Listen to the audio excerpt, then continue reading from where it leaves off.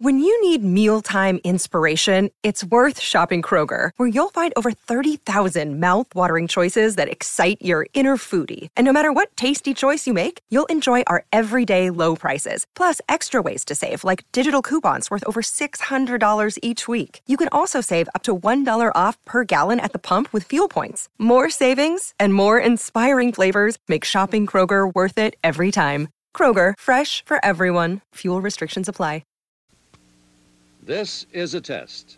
This station is conducting a test of the emergency broadcasting system. This is only a test.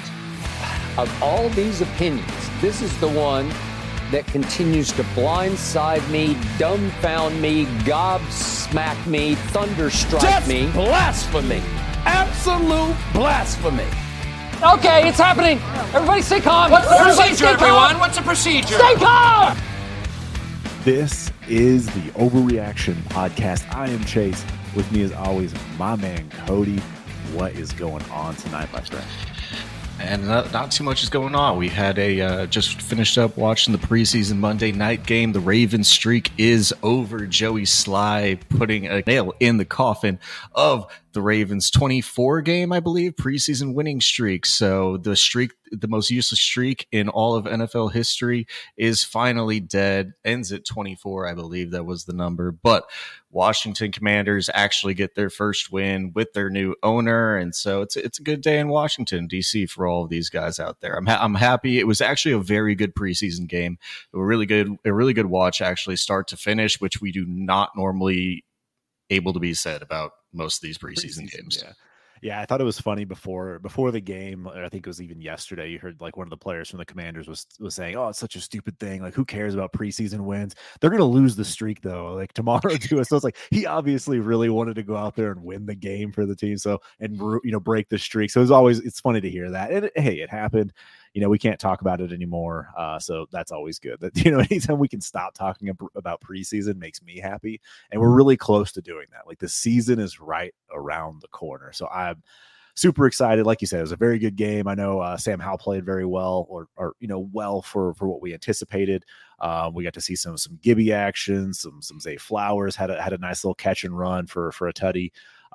Overall, good game, good time. Ready for the season. I mean, him and Zay Flowers and Dotson both worked really well. The unfortunate thing about this one, it does look like Terry McLaurin came away with an injury. Obviously, you all are listening to this one a couple days later than what we're recording right after the game, but we should know more. From what it looks like right now, either a high ankle sprain or turf toe, I believe, was the initial reactions from Jeff Mueller, our injury analyst over on DD, whenever they were coming out. So by the mechanism, by the video, believe he said it was a high ankle sprain or low grade high ankle sprain. So we're looking at a couple weeks there. Hopefully he's ready by the start of the season. Turf toe as well. I know they said it came out with a toe injury, I believe. So we'll see how long that is. Obviously those injuries can linger a little bit longer. Hopefully he is back and ready to go by week 1 for Sam Howell and this Washington Commanders offense. Yep, he's hurt somewhere in the ankle to foot to toe area. X-ray's negative, so we'll see what happens there. And Jeff will have more for us in the coming days or week here. So, yeah, tap into to JM Mueller PT. I believe it's JM Mueller PT. Yeah. PT Thrive. Thrive PT on Twitter. Sorry, Jeff, totally butchered that, but hit him up. He's going to have all the injury updates there on Twitter. Great dude to follow, super entertaining, and make sure you check him out here on Destination Devy Radio, because he does drop his injury updates as well throughout the preseason and season as that comes along. So, anything else you want to touch on with the preseason right now? Now I think we can move into what our topic for the show is. And while everybody is going to be telling you that they are going to be talking about a single position probably this weekend, I think we want to talk about something different. About 90% of all of the content that's going to come to you this week is going to be about a single position. You know what it is. There's a lot of names swirling around it. There's high leverage names. We've been talking about it. It feels like for the past 5 weeks, for the past 2 months. I don't know how long it's been, but it feels like every single week we are talking in freaking circles about one singular position. So today, Chase, why don't we talk about something different? Why don't we talk about some wide receivers? Yeah, I think it's we've beaten the dead horse from franchise tags to trades to holdouts, and we're just I think we've gotten to the point where we're beating a dead horse. We're overanalyzing things. It's time to take a step back and just not talk about that position. So we're not even going to say it today. Just let it play out. Just let it play out. Just going to let it play out. Like, those guys are going to play football. Those situations are going to figure itself out, and there's no need for anyone else to talk for a whole hour on that. So let's dive into wide receivers. So we are going to get into looking, reassessing the rookie class as we've seen through the preseason. We're going to talk about some of the sophomore stuff, some different guys that we can kind of target and trade, and kind of our breakdown on where we're at. But yeah, let's look at some of the rookies here. And what have you seen so far in the preseason? Has there been any major shifts for you within what I'd say probably the top tier, the top four rookies of this class of JSN, Addison, QJ, and Flowers? Yeah, I mean, out of the draft, out of all the ADP that we've seen, I believe it was whenever we were first coming out of the draft, it was JSN, Addison, QJ, Flowers. That really felt like it was going to be that 106 through 109 positions throughout the draft, throughout your rookie drafts. And I think there has been a little bit of a change. Maybe it's just the recency bias as I saw him score a touchdown today, but Zay Flowers is probably the one who's risen the most for me. QJ had some moments, but we haven't really seen him like try to take over. Obviously, I don't think we're going to see him take over into a Keenan Allen, Mike Williams role year one. Maybe a little bit more of a progression, or maybe a little bit of just an injury upside type of play. Addison, obviously, he's just behind Justin Jefferson, but Flowers, I think, is this one that can actually have the chance to take over as the one for this offense. What does it look like in a Todd Monken offense is obviously very different. You've still got Odell there. We expect him to play a large role. Rashad Bateman, if he can stay healthy, large role as well. But I do believe that Flowers has kind of the most upside, honestly, in my opinion, for this year one, where I think earlier in the offseason, we were actually saying that Addison probably had the largest upside for year one. I think that really has shifted in what most people think to Flowers being this guy that we really like the most year one. And that proves a lot of worth for dynasty asset value, just because we've seen if you start producing in year one, Odell's now another year older. He's going to be the one for this offense. He's going to be the one for Todd Monken and Lamar Jackson for the next couple of years. Maybe there's a chance that Zay Flowers could actually be the wide receiver 2 for the rookies by the time that we get to the beginning of the season here. Yeah, Flowers was a guy that both of us really liked coming out. Obviously him being a senior from Boston College, back when we did our film grades, our film kind of breakdown back in January, I think he was number 1 or number 2 based on purely film. Just looking at the film. I know that was one of the things that you kind of talked about. You were really surprised, like how much Flowers stood out based on the fact that offense was just atrocious in college. But, now after we saw the draft play out, where these guys went, there was kind of a clear separation with JSN at the top, Addison and QJ a little bit closer together, and then Flowers, a round or so later. I think all of these guys have really kind of gotten a bit closer, and it's not because JSN has been bad or anything like that. It's just I think we've seen Addison do it in a preseason game. He's looked really good, having some sort of a connection in that offense. Flowers, obviously the touchdown today, and a lot of the hype that you heard from the Ravens. QJ's had some really good practice catches. There hasn't been a whole lot preseason wise that like really stood out where I'm like, oh yeah, he's going to be able to take over Keenan Allen or Mike Williams, or he's going to really carve out a huge role for himself as a rookie.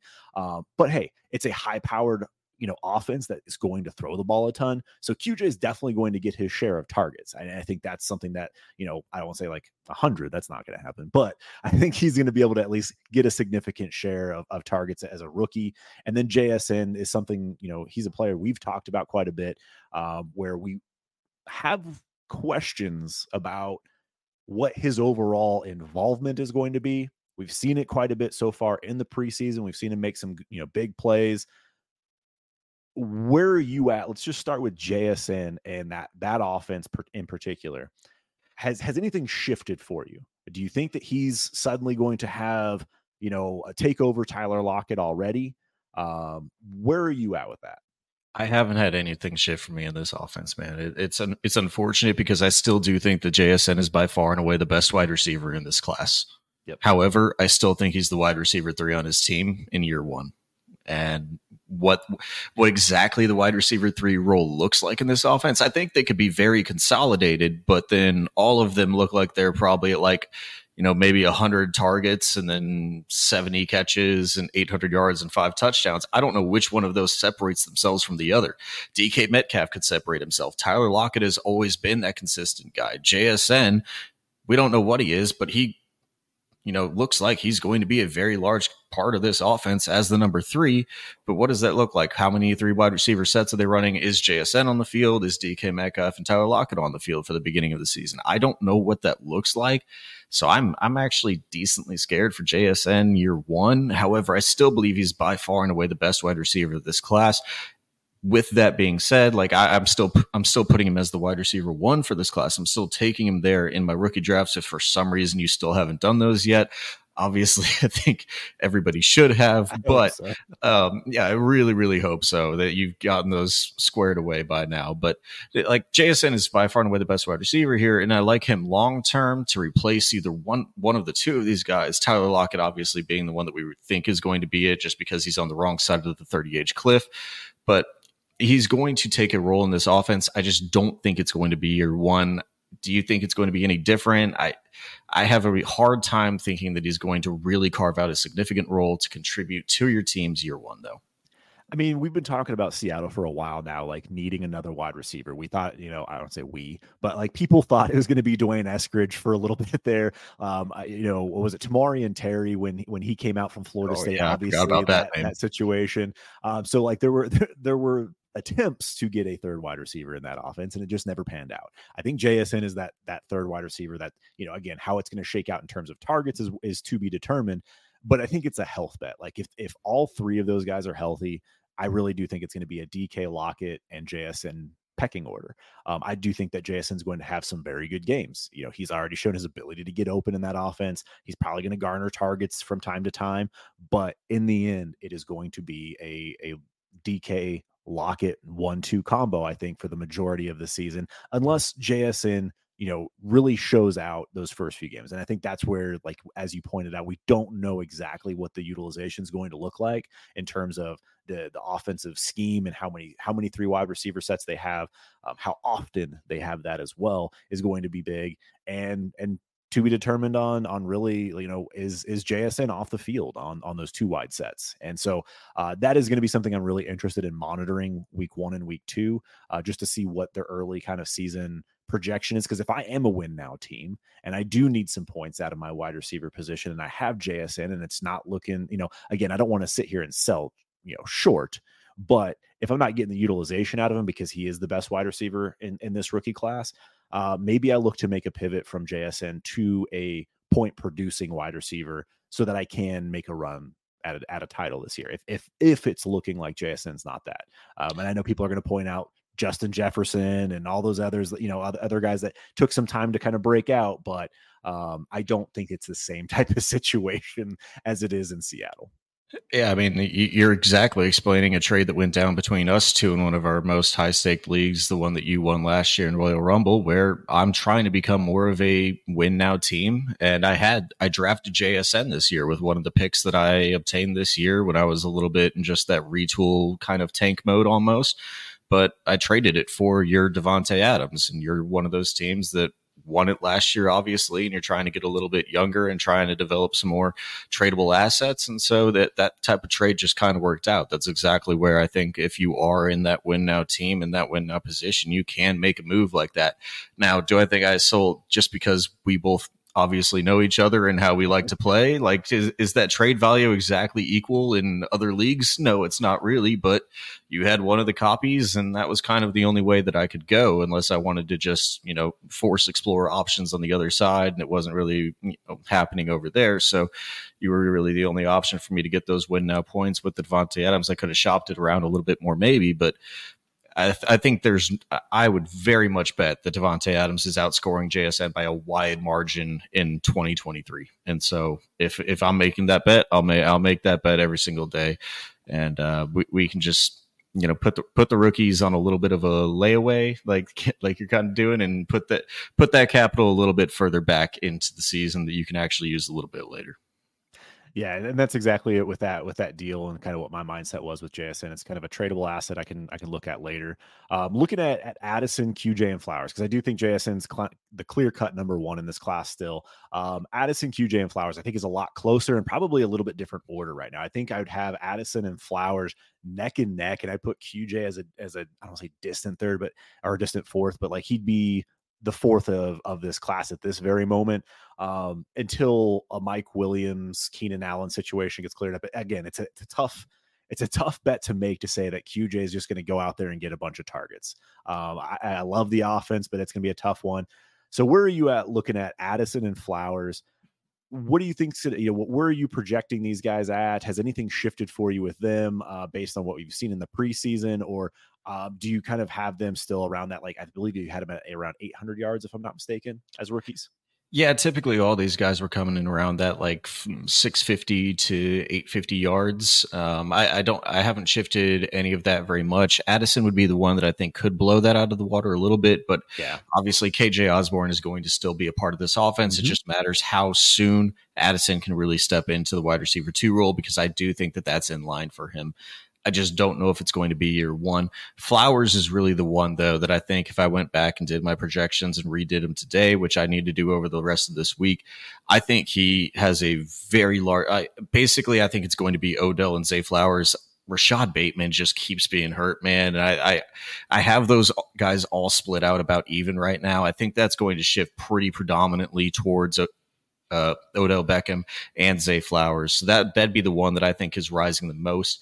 But I mean, we're talking about a dynasty landscape here, and it just kind of shows that the trend of how short term we're really thinking with all of these guys is because, like, honestly, with all these rookies, we should be betting on the prospect just a little bit. But all that we care about, because all that's going to affect their dynasty value for year 2 is what they produce in year 1. And it feels a little bit contradictory to just be almost talking about these guys in a redraft context, doesn't it? But that's all that truthfully matters for what's going to be impacting their dynasty value. So why wouldn't we talk about it in the redraft context, in just the 2023 context? Because that's all that's going to matter for all 3 of these guys outside of JSN, just because he holds the name value. Yeah, I mean, we look at trends at each position, and like there's always trends of, hitting a certain point per game threshold as a rookie in order to show that you have the ability to break out in year 2, year 3. And we see it every single year where we see sophomore breakouts, year 3 breakouts. And so it is something where it's always tough to look down the road when we are obviously wanting to win, but also, we get trapped in this mindset of like, okay, we need production now, otherwise it doesn't matter. And that happens at other positions, but when it comes to wide receiver, we got spoiled with Jefferson and Chase and some of the production that they were able to give us as rookies, like that high end production. And now we get to that point where it's like, okay, well, if these guys don't produce, then really what are they to us? So yeah, I'm with you. I do think that we need to kind of temper our expectations when it comes to some of these guys, and not necessarily just punt them off the face of the earth just because they don't do what we want them to do. Again, it's just our own personal opinion on what we expect. And so, like, if you have high expectations for JSN, if you have high expectations for Addison, Flowers, and they don't meet those expectations, all of a sudden you create yourself a market in your leagues where there's either a buy or sell opportunity for you. So it's just certain things to look at with, especially those first round wide receivers that I'm kind of monitoring closely as like the first few weeks of the season roll on. Yeah, just to finish up on these guys as we go through here, I think QJ is the one that I would bet on long term, right? Like, if I actually had one to just put my stamp on as the guy who I can buy low on potentially in season whenever he's not producing, just because of the age of Mike Williams and Keenan Allen both. Mike Williams probably is a lot older than his actual age is, just because of the amount of injury that he takes whenever he crashes into the earth every single time he goes up for a jump ball. Like, he's probably I think he's 28, and he's probably actually 32 in terms of just actual NFL physical age. Yeah, his body ages a little bit differently because he just gets injured every single time he crashes to the ground. So QJ would be the one that I would actually say if you want to make a little bit of a long-term bet if you want, but I still wouldn't be buying him now, because I think if he's playing as I seriously think he could be playing as wide receiver 4 behind Josh Palmer for a potential, for a beginning of the season, and his value is going to crater. So then buy him whenever you're on that tanking team for this year, and then recoup the value next year. I think that's how I'm going to play it. But all these guys, if you're just trying to play an instant value game, you have to get the guys that are going to produce early in the season. And I think that's Addison, and I think that's Flowers. Yep. No, I'm with you right there. I do think that QJ is going to give himself, or you're going to have a buy opportunity for him of all of these guys at some point. Even if JSN is the number 3 on his own team, people aren't going to sell short just because of the talent. There were already questions around QJ, the TCU bias, those types of things. Like there's a lot of narratives that are going against QJ. So I do think that he's going to be one I'm looking to buy in season, given a specific team. So let's look at tier 2 for this class. You know, those wide receiver 2. I guess we'll call them wide receiver 2s of this class. So like Mingo, Rashee Rice, Jaden Reed, Mims, Hyatt, Wilson.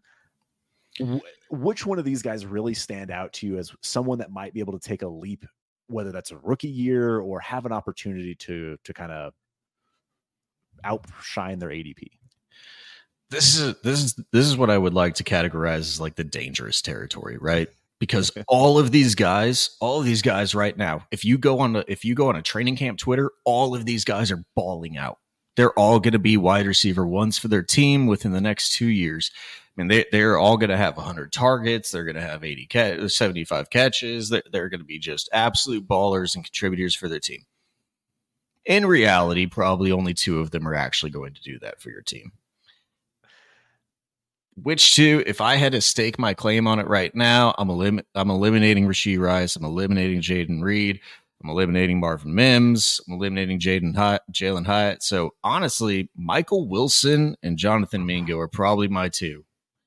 And I hate saying it. I absolutely hate saying it, but they are on terrible teams that only have 1 wide receiver in front of them that are both injury prone. It's Adam Thielen and it's not Rondale Moore. Well, Rondale Moore, I guess, is quote unquote in front of him, but it's Hollywood Brown as well.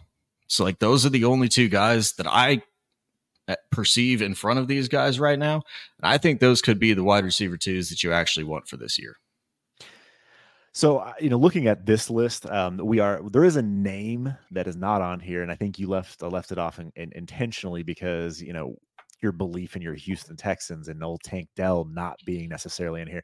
He's one that, obviously went in rookie drafts in the 3rd round that might have an opportunity to quote unquote be the one on the team. I don't want to, we'll dive into him in a second here, but I'm with you. Mingo, I think, is the one that I'd be monitoring.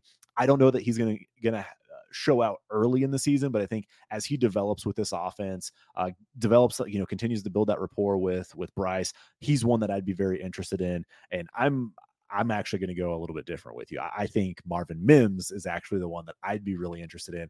No Bronco bias here at all, but very first draft pick of the Sean Payton era, traded up to get Mims. We obviously had the injury of Tim Patrick already. Cortland Sutton getting up there really hasn't lived up to the hype. Jerry Jeudy getting towards the end of his contract, seeing what they actually want to do with Jerry Jeudy in that situation. Mims is one that I'd be really interested to see how he can do in this offense in year 1, even just getting opportunity to get some balls and see how he does in this offense. But where are you at with Tank Dell? I have to ask as the resident, Texan, is he wide receiver 1? Wide receiver 1? On the team, yeah. No. On his own team, not no. like no points per game, but like no, not even close. He's behind Robert Woods and he's behind Nico Collins. He's not in front of those 2. He has shown. I mean, yes, he has had some good games in preseason. He had 1 good game in preseason that he get held out in week 2. So no, like he's not anywhere near wide receiver 1. Also, John Mechie is not wide receiver 1. He's more close to wide receiver 6 on the team, even though I was told that John Mechie was a lock for wide receiver 1 by multiple people throughout this offseason about 4 months ago. So, no, both those guys are not wide receiver 1s. It is Robert Woods and it's Nico Collins. Those 2 are going to be wide receiver 1 unless Tank Dell can ascertain astronomical leaps from what I've currently seen from him and where he's currently listed on the depth chart throughout his first season. No, I don't think that it's Tank Dell. I think that he's about wide receiving option 5 or 6 on this team. And in an offense that I project to have less than 4,000 passing yards, that's not very good and probably isn't hitting most of your lineups outside of best ball. Like if you want to have him in a best ball league, I think it's perfectly fine. You can have him on the end of your roster in like the last 4 roster spots, maybe if you have like a start 30, or a 30-man roster, but like that's about it. Yeah, I know what you mean. Not a start 30, but 30-man he's roster. viable there too, right? But yeah, no, like it's in terms of dart throws, like I'm with you. I think I'd be happy to have Tank Dell in a best ball league, just for the off chance he has a nice touchdown catch, breaks a couple off. Looking at the depth of this class in terms of some darts, a couple other names I wanted to bring up is obviously Debro's favorite is Puka Nacua. For the Rams, him being a potential dart. The guy I keep telling everybody, he's going to be good if he can run in a straight line and catch a touchdown pass, and that's going to be Trey Palmer. Honestly, yeah. Trey Palmer, you just don't want him doing anything underneath. If he can run downfield and make moves like that, like he can utilize his speed to the best of his ability, great. Trey Palmer, dart. And then are you in on Demario Douglas? Andre Iosivas from Princeton, they're in Cincinnati. Like if I had to pick two of those names out of what you just gave me, it's Trey Palmer and Demario Douglas. Demario Douglas is better than Kayshon Boutte. Unfortunately for all of the Devy guys out there, it just seems to be the way that it is, and it's unfortunate, but it seems like Demario Douglas could actually play. Unfortunately, Kendrick Bourne does seem to be playing in a wide receiver 3 role and recovering that role this year, which he lost last year. So that's kind of where I was hoping Demario Douglas would slot into if I was actually going to rely on him week over week in fantasy. Can he lose it again? Certainly. But Demario Douglas would be the one that I'd want to bet on in that offense. And then Trey Palmer with the Russell Gage injury. Unfortunately, I did have to deactivate a lot of my Russell Gage shares. I think 3 of them I just deactivated over the last 2 days. And Trey Palmer is honestly the best replacement for that, because do you know the names of Devin Tompkins, David Moore, or Kalen Grieger? I don't. So Trey Palmer's the only one there. Yeah, give me some Trey Palmer, man. 4.3340, representing the University of Nebraska. And honestly, as much as that we have questions about this offense, we don't even know who the quarterback is going to be. This offense is going to be so concentrated around Chris Godwin and Mike Evans this year. Like, it might not matter if they can only pass the ball 500 times, because those two are probably going to get like 450 of the targets. Stop. Our projection guy going off the rails with his 40% target share. Obviously, they're not getting 450. I know. But they could get a large percentage of this offense. It could be very concentrated. Palmer might get, a little bit of work, but again, it's going to be deep balls. Like, again, best ball, dart throw, and then running back. I think the bottom line is this team's bad, and they're going to pass the ball if they have to. Yeah. Like, they're not going to run it with Rashad White and Sean Tucker and Keyshawn Vaughn all season long. Like, I feel for that team. I feel for it. Like, I watch for an implosion and some trades out of that one. It looks like it's going to be pretty rough. Which one's the wide receiver that could be traded this year? Is it Evans or Godwin? I forget. I think it's Evans. He's in the last year of his deal. He's in the last year. Still locked up for another couple of years, and I think the dead cap's a little bit too much. So Evans would be the one on the move, maybe to a contender that needs a wide receiver if those start to pop up. Yeah, could really see a spike mid-year if that does happen. I think that's typically around like week 7 or 8 whenever that trade deadline does come around. So him and Devontae Adams, because that situation is also pretty gross. Apparently Stephon Diggs too. We'll dive into the vets here in a little bit and all the fun around this stuff. So first, let's get into some of the sophomores from last year for the 2022 class. We had Drake London, Garrett Wilson, Treylon Burks, Chris Olave. Like, those 4 seem to be the top of the group in terms of, I think you can separate them out as far as like Garrett Wilson being like a clear separator, and maybe a Chris Olave. Yeah, a little bit of like Christian Watson coming into the back end of that group as well. I think he's probably kind of close to Drake London a little bit in some people's minds, but Garrett Wilson is the one. I mean, if you're going to launch this guy up from what he actually produced for your fantasy team last year to wide receiver 3 in Dynasty per keep trade cut,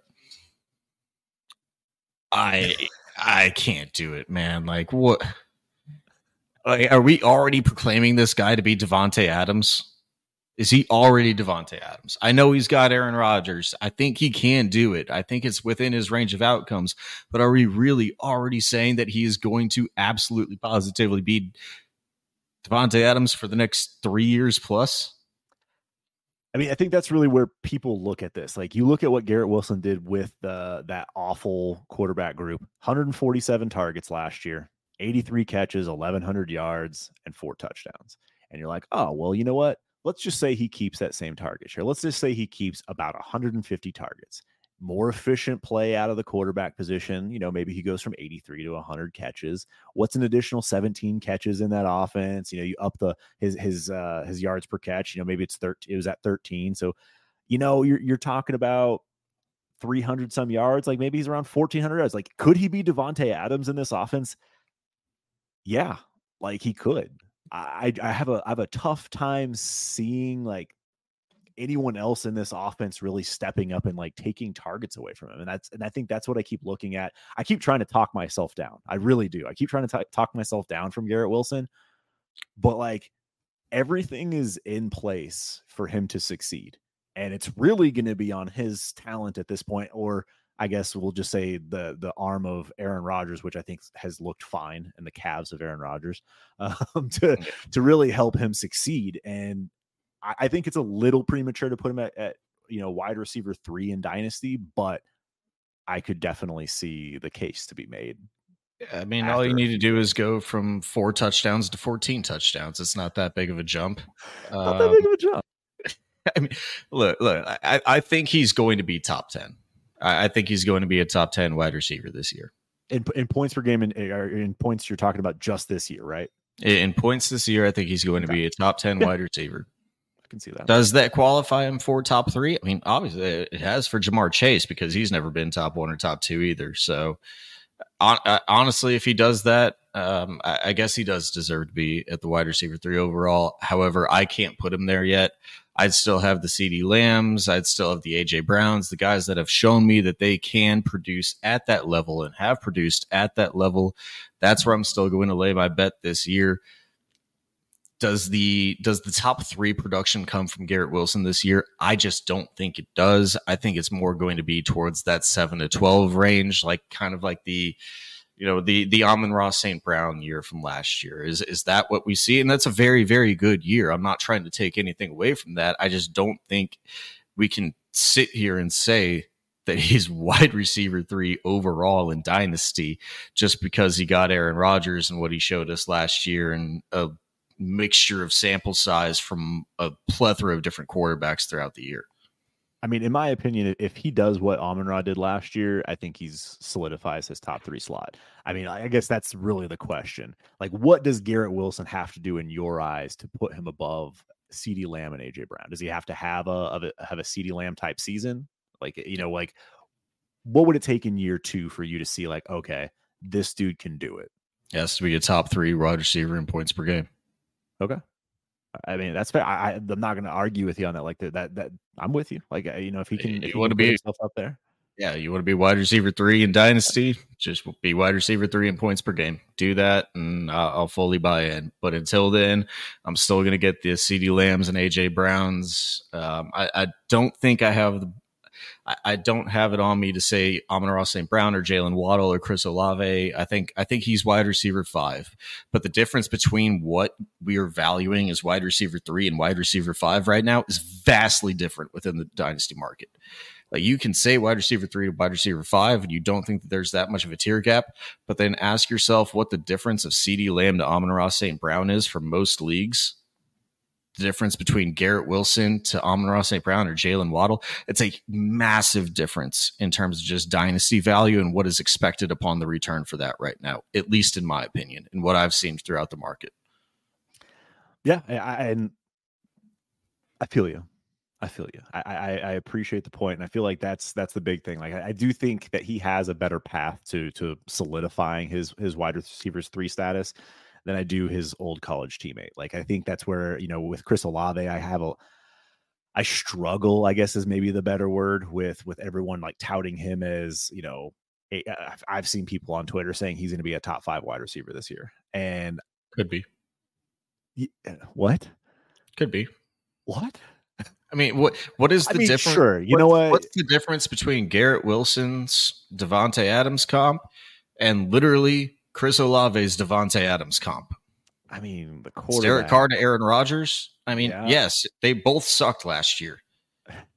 one of them is a Hall of Fame quarterback, and I know Derek Carr It's fair. is better than he was, but like let's be Dude, real have you here. seen him in preseason? They've been absolutely slaughtering the ball all over the field. But that is the fact that you just said right there, like if Michael Thomas is out there, like he's going to get targets. Like I feel like It's there's fair. other mouths in this offense that are going in that Saints offense that are going to eat as well. And I think Chris Olave can still be very good, but for a guy that, yes, he flashed last year. He had some very good games last year, but I think everyone kind of like got super excited about him really early in the season. And then, I was the Debbie Downer all year saying it's going to crash back down to earth. It's going to crash back down to earth. And then he crashed back down to earth. And now he's dynasty wide receiver 8. Like he's above Devonta Smith. And like, I have a hard time swallowing that one. I have a hard time putting Chris Olave ahead of Tyreek Hill, regardless of age. Like Tyreek's going to absolutely smash the next few years. I don't know. Like that's a tough pill for me to swallow when we start talking about Chris Olave.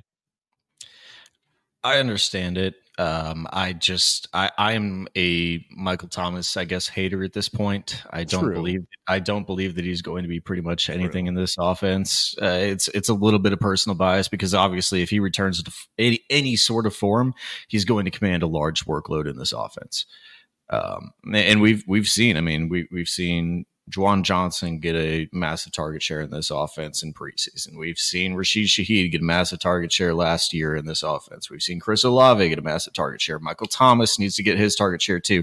There's a lot of guys who need Alvin Kamara as well, obviously out of the backfield as well. And then first round pick Kendre Miller is going to get his 70 targets as well. Apparently, you broke it. You broke the no running back talk. Oh no! I can't believe I just did that. I can't believe I just talked about a running back and I said it again. All right, let's move on. That didn't happen. We're going to edit that out. No, but let's go from there. We've obviously talked enough about these guys because we're obviously talking about running backs now, unfortunately. But we need to talk about some differences between some of these guys. Which one's the wide receiver 2 in their offense? Which one is the wide receiver 1? There's a lot of debate between all of these guys. And the first one, let's go with the one that we just saw tonight on the field. Unfortunately, did just see an injury. Let's take that out of our minds. Let's assume he's not injured.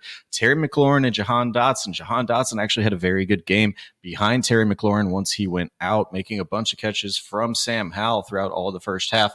Where would you land between these two? Can Jahan Dotson take over Terry McLaurin as the wide receiver 1 for the Washington Commanders in 2023? I am not on that, but I think Jahan Dotson's played very well in preseason. I've been a very staunch Terry McLaurin supporter, I guess, like similar to many people that are DJ Moore fans and supporters. I do think that Terry McLaurin can be very good in this offense. And that's kind of where I stand. If healthy, again, that's going to be a big caveat to this. Hopefully this injury is nothing major. I think he's going to be the one. And I do think there will be a decent target share for both of these guys in this offense. But Terry for me is, I have a tough time seeing Dotson take over this year. The only thing that I will say is every time I see Dotson catch the ball, and it's kind of what I saw with him coming out of college, was the dude just absolutely grabs balls like anywhere they are placed to him, he's just catching it for some goddamn reason. Like it doesn't really make sense, and he kind of feels like almost a George Pickens type that's just not really as hyped. But man, that guy, like if they're going to throw the ball up to him in the end zone, he could actually dominate the red zone touches. And that's the only way that I really do think that there's a little bit of a difference between these two, is just because Jahan Dotson dominates the touchdowns and Terry McLaurin dominates the yards. But I do think from a yardage and a reception and a target standpoint, this is still going to be Terry McLaurin's offense. I just really hope that he can finally put it together with all of the touchdowns, because he's the same type of guy. It just doesn't really seem like he's ever targeted in those type of situations. I don't know why. I don't know whether that's because of the scheme or whether they don't believe that he can do that, but I believe fully that he can do that because he makes insane catches all the time. It just doesn't ever happen in the red zone for him. So if he can put together a 10 touchdown season, obviously that's highly impactful upon what Sam Howell can do and what they can score in this offense in terms of just a passing game. But that's where I'd have the only little bit of hesitation between the two, of just saying there's massive separation of difference between them. I think, in best ball leagues, I'd be excited to have some Jahan Dotson, and kind of looking at keep trade cut right now. Dotson's actually valued over Terry McLaurin. Yuck. Yeah. So it's funny. We just have that conversation. You just break down your feelings on Dotson, and then you hear that and you're like, wait a second, like the shift has already occurred. So yeah, I think in best ball, like in single season, if you're talking about underdog drafts, like I wouldn't mind having some Jahan Dotson. That would be a guy of interest, just because I think you're going to be able to get him a little bit cheaper in single season and redraft. But I do think that Terry McLaurin should be very good in this offense with Eric Bieniemy. So that's just kind of the way I'm looking at this. So there are a couple other same team situations I wanted to dive into, and one in particular, because you talked about this, Deebo Samuel and Brandon Ayuk. Deebo Samuel had some good plays, a nice little rollout dump off into the flat, let Deebo get into open space and make some moves, do his thing. He's healthy right now, which is great. Where are you at with this Deebo Ayuk situation? It's been where I've been standing from the beginning of this season. I believe that this is the Brandon Ayuk breakout season. I actually just redid all of my projections for the San Francisco 49ers, because at this point it does seem like Brock Purdy is going to play all 17 games. Not that he's going to for sure play all 17 games, but at least in a projection model basis, he will play all 17 games. So I have to extrapolate the stats for him compared to him going in versus Trey Lance or Sam Darnold, which Trey Lance really, really does seem to be the three. I know we've talked about that one as much as we've talked about that other position, and we don't really need to get into that anymore. But I do have this as Brandon Ayuk's breakout year. It's a very biased. It doesn't have the stats to back it up but I do believe that this is going to be the year that Brandon Ayuk, on a target basis, on a yardage basis, on a catch basis, on a touchdown basis, takes over for Deebo Samuel as the one in this offense. So basically you said that Brandon Ayuk's going to be better than Deebo, because if he's better than every single one of those categories, like he's absolutely going to, outscore him in fantasy. So, but yeah, like I'm with you. I do think that this is going to be the takeover season. Brandon Ayuk's going to earn that contract, whether the 49ers are willing to give it to him or another team is. And this is going to be a big deal for him. Deebo, you just hope stays healthy. It is a big health bet. Deebo is he's 27. This is going to be turns 28, I think, mid-season here. I think so. So, it's funny though, because between them, as much as I have Brandon Ayuk being the one in the passing offense, they're only 0.6 points separated in terms of just total fantasy points for my projections. Because Deebo's going to get the ball. Because Deebo will get the ball from the running back position. Like there's no way that everybody will just be okay. He's not a running back. I can talk about him. Okay, he's a wide receiver who just happens to play back there. But no, he will get the ball as in a running aspect. And he will score some fantasy points through that aspect as well. So Brandon Ayuk can be the one through the passing game, and Deebo Samuel can actually be a very contributing wide receiver just in terms of fantasy from that position as well. So Brandon Ayuk will be the one, but I at least think he will be the one. I would bet money that this is the breakout year for Brandon Ayuk. Yeah, no, I feel you there, and I feel like when you look at Brandon Ayuk and his current value, he's actually up there with DJ Moore. He's neck and neck with DJ Moore, just ahead of Jerry Jeudy. Are you interested in acquiring Ayuk, or is he still, even though like we have hope and belief in his ability in this offense, is he still just in that flat tier where you're just like, you know what, I can do something better with my first round pick? No, he's not really a guy that I'm looking to pick up with my first round pick. I think, like you said, he's in that flat tier. So it's a guy that I'm going to, across my leagues, if I want to acquire him, just be like, hey, I have 9 wide receivers that are in this flat tier across all my leagues. Let's go send all of them out and then try to get Ayuk plus a third and just see if somebody else's dynasty value is different from mine. Because that, like, obviously everybody values this type of range differently. There are different people that have different versions of what they think is going to be the outcome for this type of range.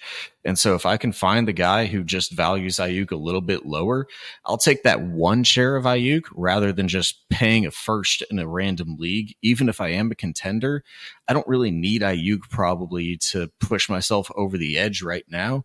I'd much rather just try to leverage a third round pick or try to acquire an extra third round pick in a league versus another flat tier wide receiver. That's the classic little like in between the tier down that I'd much rather be looking for before I'd ever try to send out just a random first to acquire him.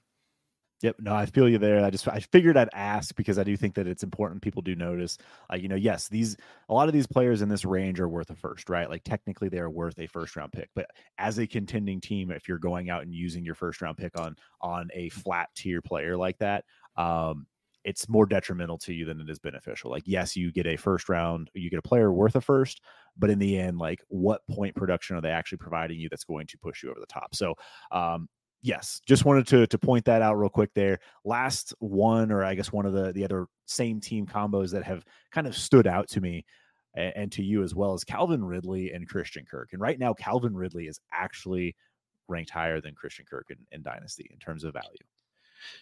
Yes, he definitely is. And I mean, have you seen his value in Underdog? His value in Underdog is absolutely insane. I believe he's like wide receiver 13 off the board in Underdog. I just don't. Incredible. Why don't you give the people a promo as I look that up? If you haven't heard, Destination Devy has partnered with Underdog for the upcoming season. And if you do use promo code TFDR at signup, you will get up to a $100 deposit match on your first deposit. And if you do deposit $10 or more, you will get 1 year access to the Destination Devy Discord. Hands down, the best place to be in fantasy. Got to check out the sheets that are dropping in there all the time. So you have a breakdown of the spike weeks, the floor weeks, the movement that is occurring. So you can check out where Calvin Ridley and Christian Kirk are going. And you can decide if you think that these guys are a value or if you want to take a different path as well. So make sure you do use promo code TFDR at sign up to get that deposit match up to $100 on that first deposit. And again, $10 or more will get you that 1 year access to Destination Devy. But yeah, man, like when you're talking about Calvin Ridley and Christian Kirk, like the fact that Calvin Ridley is getting drafted so high, like there's other players in that range that I'd much rather be taking, not only in dynasty startups, in Underdog, drafts as well. And I can find the value in Christian Kirk because in the end, I can see a couple outcomes. I love Calvin Ridley. I hope the best. I hope he really does break out and show out again that he has that talent. But Christian Kirk is nothing to just like push to the side. I could see them both having very similar seasons this year. I could see a distribution in that offense being very close in terms of targets and target share. And it's going to come down to really like touchdowns. Like I could see that happening in terms of like a point separation between these two. So what'd you find out? Where are you at with these guys?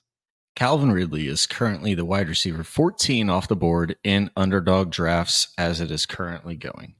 That number is above T. Higgins, DK Metcalf, Amari Cooper, Deebo Samuel, Keenan Allen, Jerry Jeudy, DJ Moore, Christian Watson, Mike Williams, Drake London, Terry McLaurin, DeAndre Hopkins, Brandon Ayuk, and then at wide receiver 28, Christian Kirk. At cost, give me Christian Kirk, man. Every single day of the week. Yeah, absolutely. I it's hard. It's hard for me to, when you look at these same team guys, and I just feel like their situation's so unique because Christian Kirk already has that chemistry with Trevor Lawrence and Calvin Ridley, again, very good player. Again, hope the best for him. I would love for him to be a top 14 wide receiver, top 12 wide receiver again. But realistically, like, I just think that there's going to be a little bit more of a, kind of an easing in process. And if anything, like teams are going to want to double cover Calvin Ridley over Christian Kirk. And it's going to give Christian Kirk the opportunity to get open. And I don't think T-Law is going to be one of those guys that forces the ball to Calvin Ridley. It's going to be who's open in this offense because there's so many weapons at this point.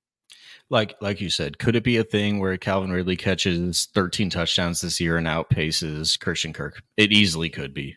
I easily think that could happen. However, if you're going to try to give me the yardage leader in this offense, it's going to be Christian Kirk for me every single day. Like I would take that bet 100 times out of 100 because I just believe Christian Kirk as he works underneath, as he just within the entire scheme of the offense, I believe that he fits so much better. Obviously, Calvin Ridley has looked very, very good throughout all of this preseason. Yes. I will not deny that, and I have risen on him a lot since before this preseason started. And I probably shouldn't, because I probably shouldn't take preseason that much into account, but I have risen on him a lot. I just have not risen him to the point yet to where he's over Christian Kirk, because I do just really love the talent, what the connection that he already has with Trevor Lawrence and the thing that is already established there. I think he will be the main target of this offense in 2023 and beyond. And having said all that, like, if there's one guy that I want to be wrong on, it's Calvin Ridley. Like, I love Calvin Ridley. I love his game. I love his play style. Like, I want to see this man succeed. I want him to come back, and I do want him to smash. Drake London's mine. Drake London's your guy? I would love to be wrong on Drake London, but the quarterback position the quarterback and the head coach they don't allow me to be wrong on Drake London because he's such a good wide receiver. But for fantasy, he won't ever be. How do you get there? How do you get there in stats? It's just like all of the Kyle Pitts truthers. How do you get there? It doesn't exist in the offense whenever you're taking 25% of the target share, and it still doesn't matter. You're still not over tight end or tight end 5 or wide receiver 20. It just doesn't matter. And so you just have to look at it from a cumulative aspect from the entire offensive position. And because Calvin Ridley or Christian Kirk probably won't be over like that 25% mark, they're probably not going to be in that really meaningful wide receiver 14 for Calvin Ridley. He'd have to have so much of the target share of this offense to actually do that. Whenever you have all of these really good weapons behind him, I just don't know how you get there. Yeah, again, it's a situation I want to monitor just because that offense is going to be fun. Like, when you really look at it, there's some really good fantasy producers in that offense. So again, going to monitor Jacksonville for sure and see how that kind of starts to shake out the first few weeks of the season, and maybe make some moves accordingly. But as we wrap up here, we do want to dive into some of our favorite players to talk about, and it's the the vets, the guys that could be one false move away from losing all their value, but if they're healthy and on the field, they are going to be top performers. I mean, these are the overreaction guys. These are the TFDR guys that we have been tried and true upon because we own them in probably 30% of our leagues, depending upon which one it is. And it is the big four. It's Tyreek, it's Diggs, it's Adams, and it's Kupp. Those are probably 4 of our most wide receivers across all of our leagues. And it's because until they fall off, why would you do anything different? Because all that they give you is top 7 wide receiver years, year over year over year. And if you want to try to bet on them falling off on the wrong side of 30, I'll gladly buy them up. I will gladly scoop it up. And if they die in my hands, by all means, I'll let it die on my team. But if you want to give me that for my back end playoff first, I will gladly take that every day of the week. Yeah, when you talk about, obviously we know where I stand on Tyreek 2K. We're going to, it's going to be a thing. Tyreek's going to get 2,000 yards. I'm going to just speak it into existence. So if whatever, you and your projections have him at 1,500, but we know what's going down in that offense. We know what's happening in that offense. So yeah, Tyreek is one that if you have a league that I'm in, and he's on my team, you're probably not going to get him from me. Most likely. And if you have Tyreek and we're in a league together and you have him, you might want to try and shop him to me because I'm equally as high on him and I'm happy to pay up for him. Diggs, Adams, and Kupp. I'm still in fully on Diggs. I'm not believing any of these rumors about what's going on in Buffalo. It doesn't make any sense. To me, it doesn't make sense for Diggs to be a disgruntled wide receiver on a very good team tied to a very good quarterback. Sure, they haven't won like they wanted to. Maybe he's upset about that. But what is going on here? Do you have any issues with what's going on in the Diggs situation? It started to concern me a little bit.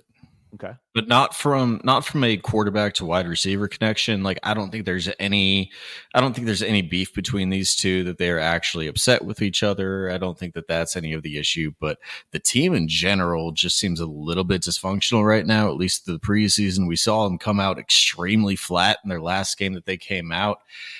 And that's where I have a little bit of an issue, that like, I'm just like, man, I don't like it could be the team that just falls flat this year, especially for just the first couple of games. Like I do think that they get back on track and Josh Allen figures it out. Sean McDermott figures it out, and this whole entire team gets back on track. But for the first couple of weeks, I don't know until I actually see it on the field. I'm getting to a little bit nervous, but I'm not going to make any moves upon it. Like I'm not actually going to take any action on my dynasty rosters. Like that's not the type of bet that I'm willing to take. Just that little bit of like ill feeling in my gut. Like I'm not going to move on that. So no, I'm staying true. I'm staying true with Josh Allen. I'm staying true with Stephon Diggs. I think he can still be easily a top 3 wide receiver year over year.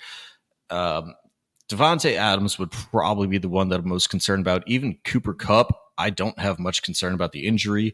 And I don't have much concern about Matthew Stafford and his potential injuries that are going to come.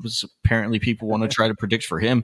Devontae Adams is truly the one that I'm worried about, because you have a new quarterback in the system. You have a potential holdout in the running back. No, we're not going to talk about that. But you have a disgruntled wide receiver. Let's put it at that.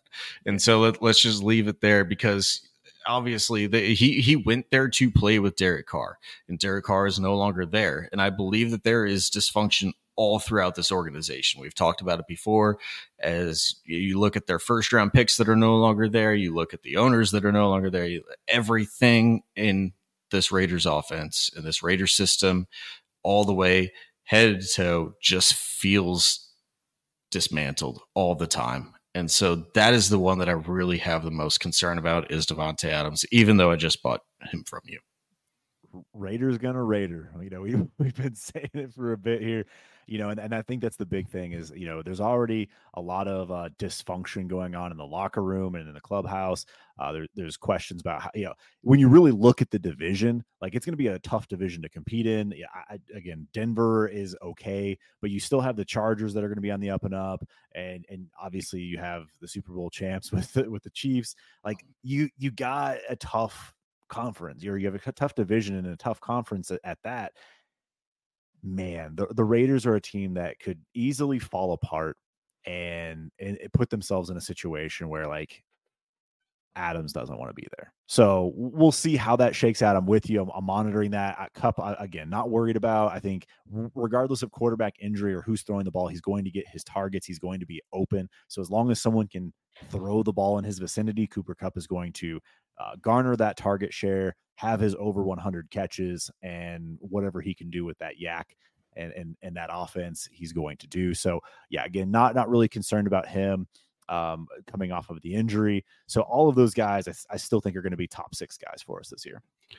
But do you have any belief? I mean, obviously we don't have too much belief in Jimmy G, but Aidan O'Connell has been firing all throughout this offseason, so he could be firing the ball to Devontae Adams too. I mean, we at least have another backup. It could be the last year's Jarrett Stidham down the stretch.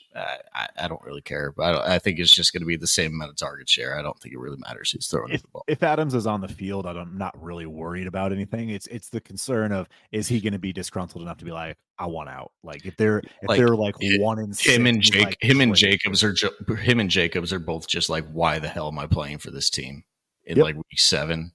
Whenever they're 1-7 at that point, or 1-6 at that point, like that's where you have the concern. However, I'm not letting that potential play out go into my dynasty bias right now. Like I'm not planning for that far out in the future of it at least in a win now team. I'm not planning that far out in the future for it. Like if I have concerns about that and like a rebuild or something, one, those 2 players should not be on my team right now. Yeah. But sure. I can't. This game is a game of full variance, right? And so there's enough variance between every single player for me to not worry about the variance between them just not playing in week 10 plus. Yeah, I mean, and I feel like if you have these guys on your team, if you're a true contender, you're going to be able to assess where you're at. Like, again, you don't just let it ride. Like, you don't have your team here on August 23rd as you're listening to this and say, this is the team that I got. I'm going to ride it all the way to the end. Like, you're going to find out real quick whether your team is a true contender or not. You're going to be able to make adjustments, make trades, things like that, and kind of read the room of what's going on. You'll have the ability to trade some of these guys if you need to, off of your contender, or trade for some of them too, because there are going to be teams that have these guys that are going to have to bail out. They're going to have to bail on that contender status. They're going to try and get out for what they can because they have quote unquote old assets, and that's really where you're going to be looking. Like, that's where you're going to be looking. Yeah, I think you just need to have that in the back of your mind, though. With all of these guys, they could be like they are the old assets, right? Yep. This is the risk we play whenever we're going into these win now strategies. Of like, any of these guys could fall off at any point.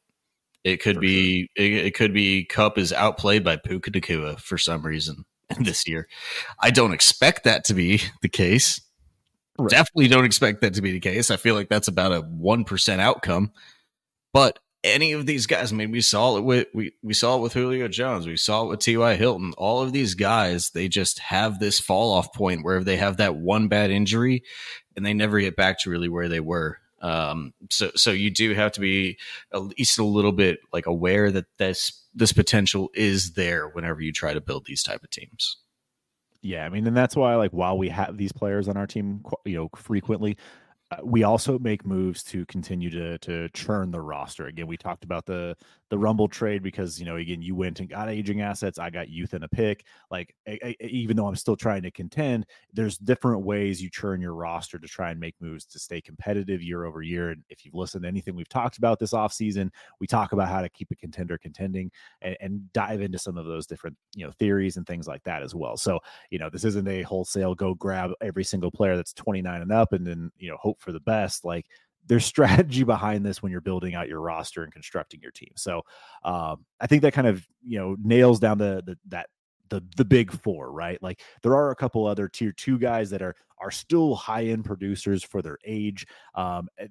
Most notably, like DeAndre Hopkins in Tennessee, obviously signed. We got Amari Cooper.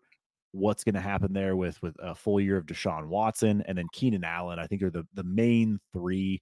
Maybe you throw a little lock in there, but I'd say those are the main three that could like be that wide receiver 10 to 15 range. Yep. And at cost, you're going to be really happy with it.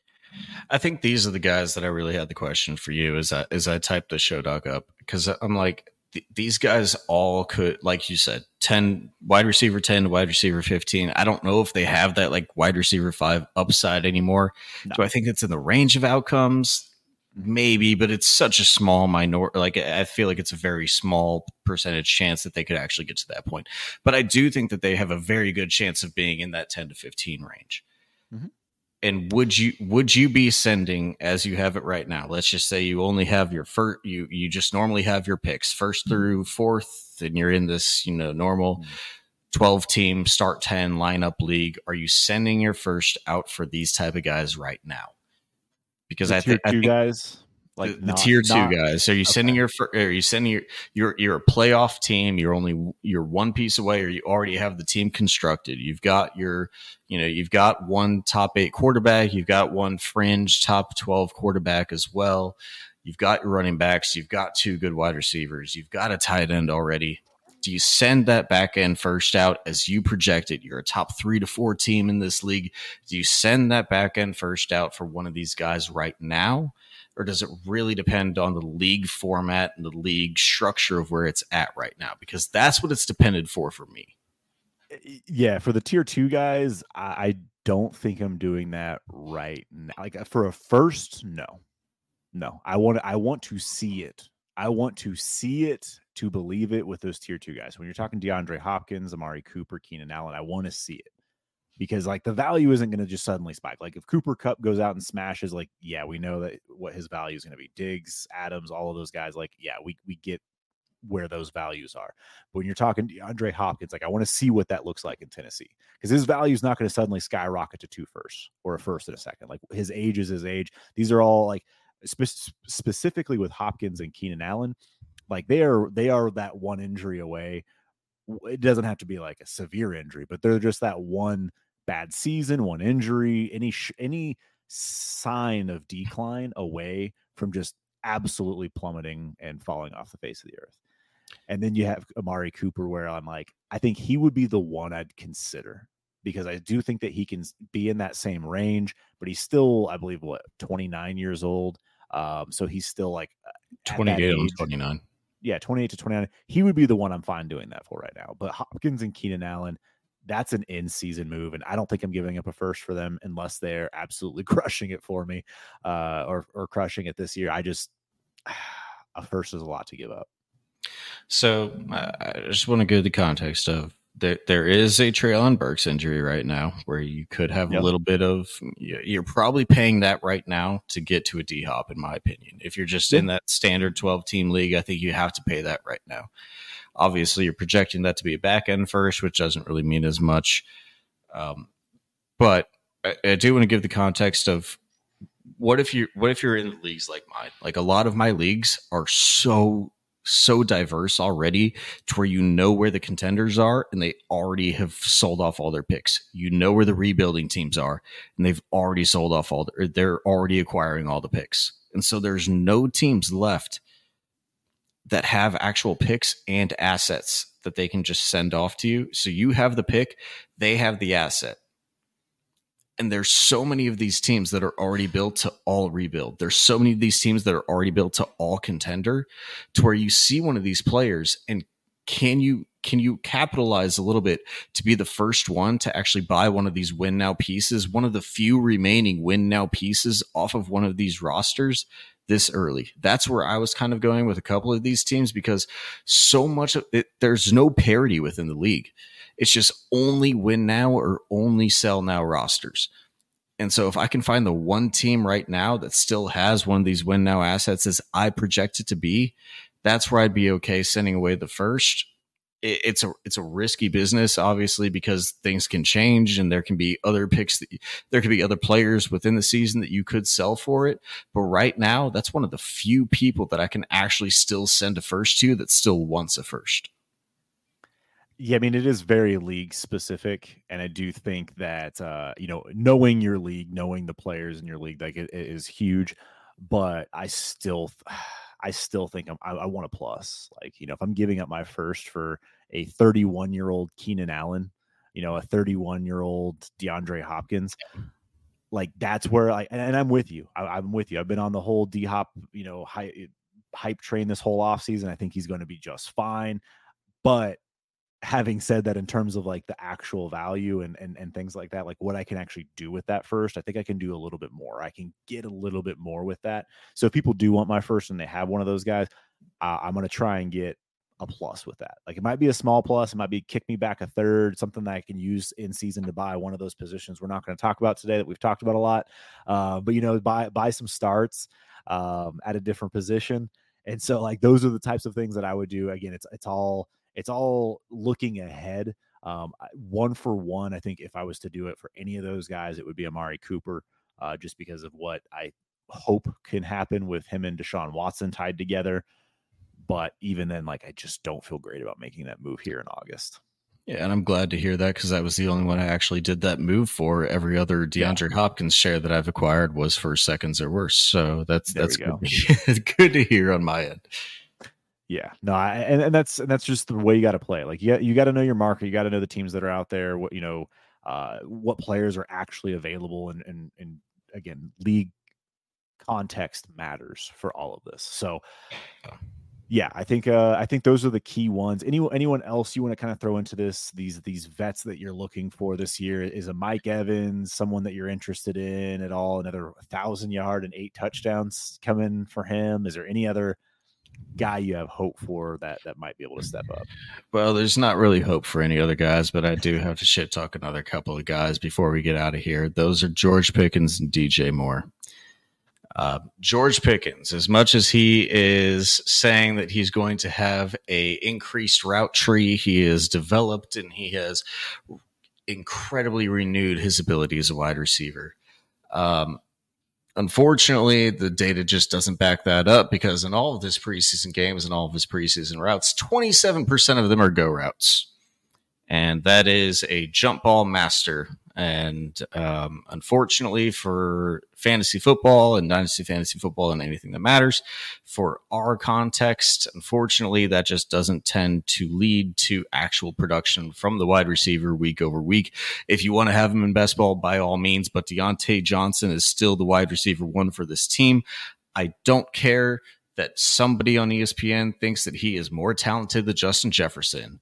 I will tell you right now, he is not. And then DJ Moore, there have been reports out there that are saying that they are going to throw for 4,000 yards this season. Unfortunately, I do believe that number is below 3,000. And so DJ Moore, I would put below 900 yards this season on a receiving basis.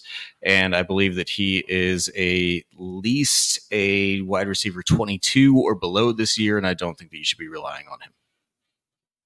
Man, I mean, I know the Pickens data is there, right? Like, last year I believe he led the league in go routes, according to Rich Rebar, and at 19.4% last year. I know we're talking about preseason. I know, like, we're not small sample size stuff, but still, like that is his role, though. That's his role, though. Like that is what he's going to be. And Deontay Johnson still has his role. There's no overtaking. That's what I think this data shows is there's no overtaking of the wide receiver one of this offense. Exactly. And so I'm with you there. And then same thing. We've talked about DJ Moore all off season like that. I'm right there. All the new hype. And would I love to see progress? Sure. But like, when we were getting hyped up on a 3-for-3 for 129 yards and 2 touchdowns with a -8 passing yards. Yeah. -8 yards. Like, it's like, come on, like, what are we doing here? Yeah. Like, I love seeing DJ Moore run behind 3 wide open, 3 blockers, wide open downfield. Like, that's exciting and fun, but that is not going to happen week over week. So we'll see how that actually pans out. But yeah, no, I'm with you. Again, it was just wanted to kind of divert from the usual talk about that one position. We're going to start looking at the season here. We have a couple weeks left. I think we have episode 24 and 25 coming up right as the season kicks off. So we'll have some season preview rolling out here, which is going to be really exciting and fun for us, for Destination Devy. Lots of really cool things happening. So if you are not part of the community, make sure that you are. Tap in patreon.com/allgas. Hands down the best fantasy football community to be a part of. And if you are in the Heisman tier, you have full access to Scott, to Ray, to us, to any content creator. Like, we're all available, chopping it up all day, every day, especially in season. Going to be a blast. And then voice chat, of course, just there's nothing like it. There's absolutely nothing like it in the fantasy space. So patreon.com/allgas. Make sure you're there. Absolutely. Make sure you're there. Like Chase said, you want access to me, you want access to him. That is the way to get access to us. Other than DMs, other than hitting us up on X, you can always hit us up over there. But if you really want true access to us, it is really through Heisman, DestinationDevy.com/allgas, Patreon.com/allgas. Yep, absolutely, man. So again, make sure you do follow us on Twitter at Trophy Chase TFDR, at Cody Smith TFDR. We're always out there having fun, messing with people, dropping some knowledge, things like that. So tap it in there. And thank you so much for joining us here on the Overreaction Podcast.